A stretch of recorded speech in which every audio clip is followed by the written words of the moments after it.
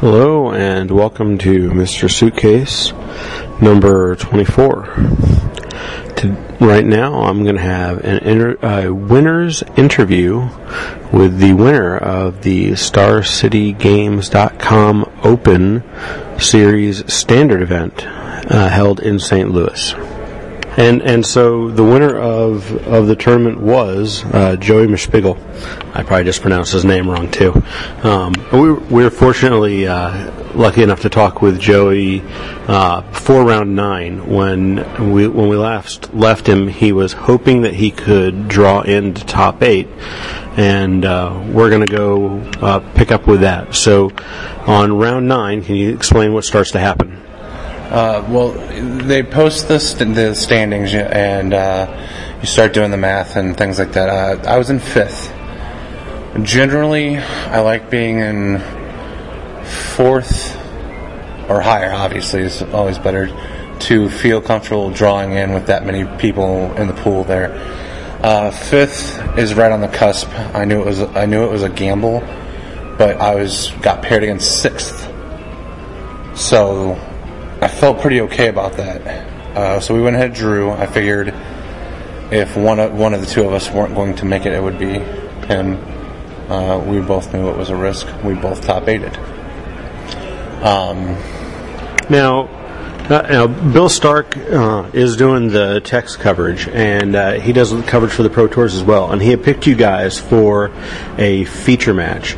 Now, normally when folks get selected for a feature match, like on the big stage and one of those things, it's because they need to play to be in. Did that factor into your thoughts at all? We looked at like I said, we did a little bit of math before making the decision. It wasn't just a snap decision or anything. We both had really good percentages on our first breaker. We actually had better breaks than the guy in first place. So if the guy in first place got paired down far enough, which he did end up getting paired pretty far down, played and lost, we would actually end with the same record and better breaks. So, we thought about it, and it's one of those things where we both felt comfortable with not playing on a camera and maybe trying to win some money.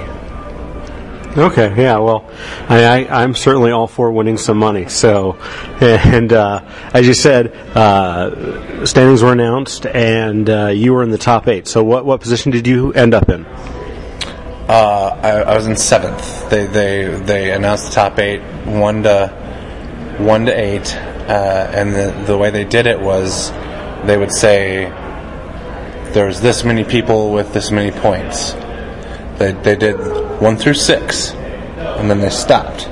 They said there was 4 people with this many points with 2 slots left, and we both looked at each other like, uh-oh, we messed up.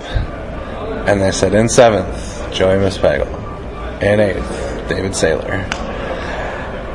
So that puts you paired against the person in second place coming out of the Swiss, right? Correct. So you're going into the top 8, and do you have a pretty good idea of what the field is? Do they distribute deck lists? And then come from there, I'm kind of wondering, what you thought was your best and worst matchups in the top 8. Well, they didn't distribute deck lists or anything like that. Just from kind of, like I said, we drew, so I had some time to walk around and look. So I knew there was 2 Jund, one of which I drew with. There's 3 Jund. I didn't know about the third one. That came later. I knew there was a Turboland. And I thought the other 2 were banned. So, was that 3 Jund, me, 2 banned, Turboland. Okay, so there was another Jund, I think. Oh, was there? Okay. So yeah, and I really like all those matches. I guess the least of favorite is Jund, because it has the potential to just blighting away your hand, and then when you're playing off the top, they can cascade, they can do a little more than you can. So, in a perfect world, I would have liked to have played, round 1 Turbo Land, round 2 Bant, round 3, I guess would have almost had to have been Jund at that point. So. Okay, so when it comes down to the top 8, and you're filling out your questionnaires, and they're giving you all the rigmarole about what's going on, explain kind of the procedures behind this, because as I'm watching, things happen that obviously aren't normal for the Swiss. Now there's only 8 people, so it's a lot easier to do things. So what are some of the things that make the top 8 different than the Swiss? They're very strict about the chitter chatter, especially when it comes to the prize support. They're very, which it's good though. Collusion is something that affects the game on a daily basis. When you get to thousands and thousands of dollars, it's a big deal, So they had specific instructions of don't talk about this, don't talk about that. Like I said, mainly towards prizes and outcomes of matches and things like that.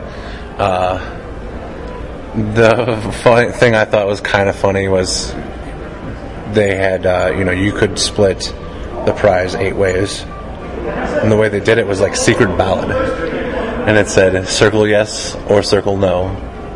I thought that was kind of funny. Okay, so you've got that done, and now from where I'm observing, once they kind of know the people who might be in top 8, as you get done, they're collecting your deck boxes, and then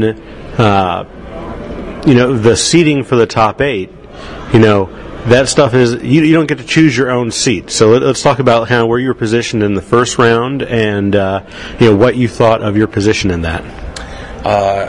They set out the deck boxes. I saw mine, and then actually knew the deck box that I was sitting against was my buddy Damian White. He was the one that ended second in the Swiss, and I knew what he was playing. He was playing Jund. Which, again, like I said, probably the least favorite of them, but not really that worried because I hadn't lost to it all day. I also know that he didn't play any lightning bolts. He was playing 4 forked bolts instead of 0 lightning bolts. So I felt pretty good about that because he doesn't have any kind of instant, beyond 2 terminates, he has 0 instant speed removal for my ball lightnings.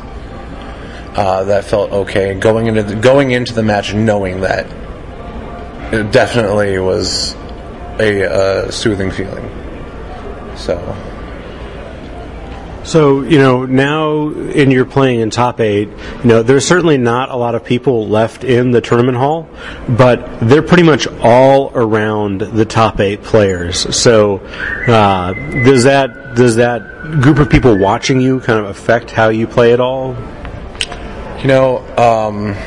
Every now and again it does, but yesterday I was pretty in the zone, and I really didn't. Beyond the times that they've physically talked to me between games or between matches, I really didn't notice them that well, because I was just really deep in the tank. So how did your first round matchup play out? First round match, game 1 was actually not very close at all. Like I said, I believe I resolved 2 ball lightnings in that match. One got blocked by a Hell's Thunder, Putrid Leech, and the other one got in there for the full 6. And that's when you get 8 points of damage with 2 spells, and I still have 16 burn spells in the deck. Feel pretty good about that. Game 2, he turn 1 to rest me, getting a Searing Blaze, and then turn 2 to rest me, getting Lightning Bolt. All the time seeing that I only had 1 creature, which was Ball Lightning, and Hell's Thunder. He then curved Sprouting Thrynax, Bloodbraid Elf, Siege Gang, and I was left with one Lightning Bolt, the Hell's Thunder, and I ended up drawing a burst lightning, and that's just not enough gas while he's actually putting on pressure. So we go to game 3. I'm on the play, and it was more of the same. Like the game 1, it was turn 1 Goblin Guide. He plays Tap Plan.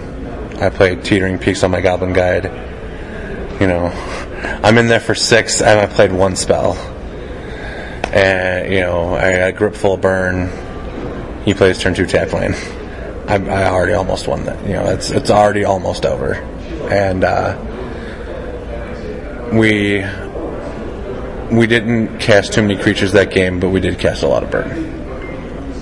Okay, so now you're into the top 4. So, what is the procedure here on top 4? Well, they stop you between each round of the top 8 and ask you again. They didn't do secret ballot again. They actually just pulled each player away from the other group of players and quietly asked them, "Would you like to split now?"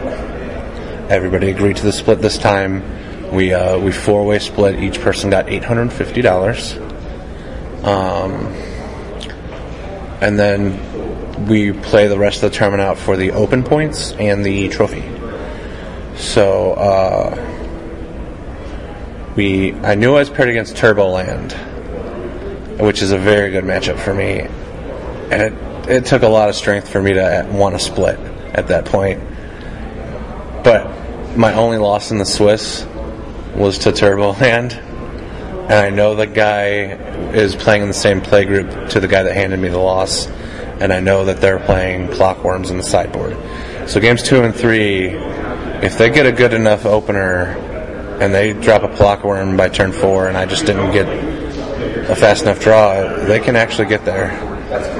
And it's rough. So I went ahead and went with the split, and then we started playing, and it was a real quick 2 games.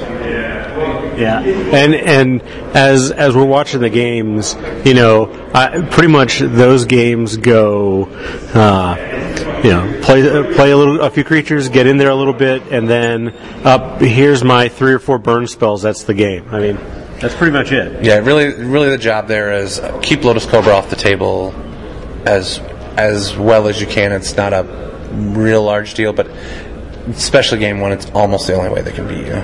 Is Lotus Cobra into at least 1 or multiple time warps into the Avenger. Is really the only way they can have a chance. Okay, so that goes pretty quick. Do you have a long wait for the finals, and what are you playing in the finals? I know I'm playing against a guy I played a Joe from Indy. He's a good player. Played him a couple times before, PTQs and stuff. I know he's playing Jund. And yeah, there was quite a like I said, we went pretty quick. So I had to wait for their match. They did one last sleeve check to make sure none of the cards no sleeves were damaged or marked. And right as we're getting ready to start, or they finish up, we're getting ready to start the finals. My opponent wants to go smoke a cigarette. He asked. In his defense, he asked me, and I'm a patient guy, so I said sure. So I had that wait also. And then, he was pretty prompt about it. He sucked it down pretty fast and came back in, and we started up. It was an okay match. It was I won the die roll. Or did I win the die roll? I got game 1, which is very important against the Judgment, because if it goes to 3, you're on the play game 3, which is really where you want to be. Yeah, definitely where you want to be. So, game 1, not really too many highlights in game 1. It was turn 1 Goblin Guide, pretty quick and not too many exchanges. Yeah, and definitely it comes down to, okay, do you pull your 3rd burn spell off the top to finish them off? Yeah, it looks like you did. Okay, that's game. Let's move on to game 2. So how does game 2 go? Yeah, games 2 and 3 are both a little more interesting. Game 2, we do the normal red versus Jund exchanges, and the thing where it gets sticky, he has an obvious he makes a play where he leaves obvious terminate mana open, and I have a Hell's Thunder. Now, it felt like a play that I was supposed to see terminate mana, almost like bluffing terminate. Okay. So I had a choice to stagger shock him. Would have been the safe, maybe have been a little bit safer of a play, but it just felt like a bluff to me. So I ran out the Hell's Thunder. He had the terminate. Came down to it. Had I stagger shocked them, I would have won game 2. Because we got him to 5. I had 1 turn before lethal from creatures on his side, and I had still had said stagger shock was still in my hand. I have 4 mana. I can rip in my head. I said out loud, I rip a 1 mana burn spell and I win.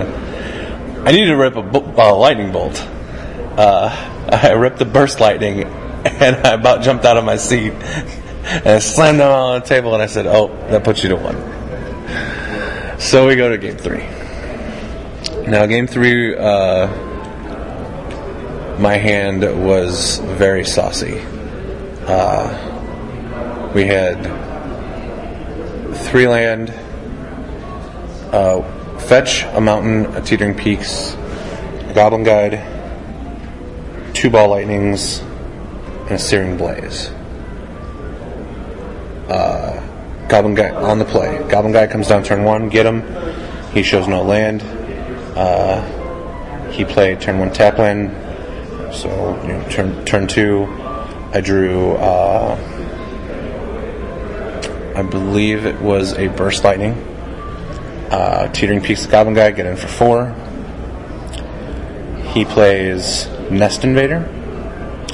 I untap. Now I can play fetch land, crack the fetch, and play ball lightning and send him in there. But I chose to play the fetch land and Searing Blaze the Nest Invader, because ball lightning is going to be good anyway. At this point, I didn't have another land, so I wanted to make sure that I got that 3 damage from the Searing Blaze. I wanted that for sure.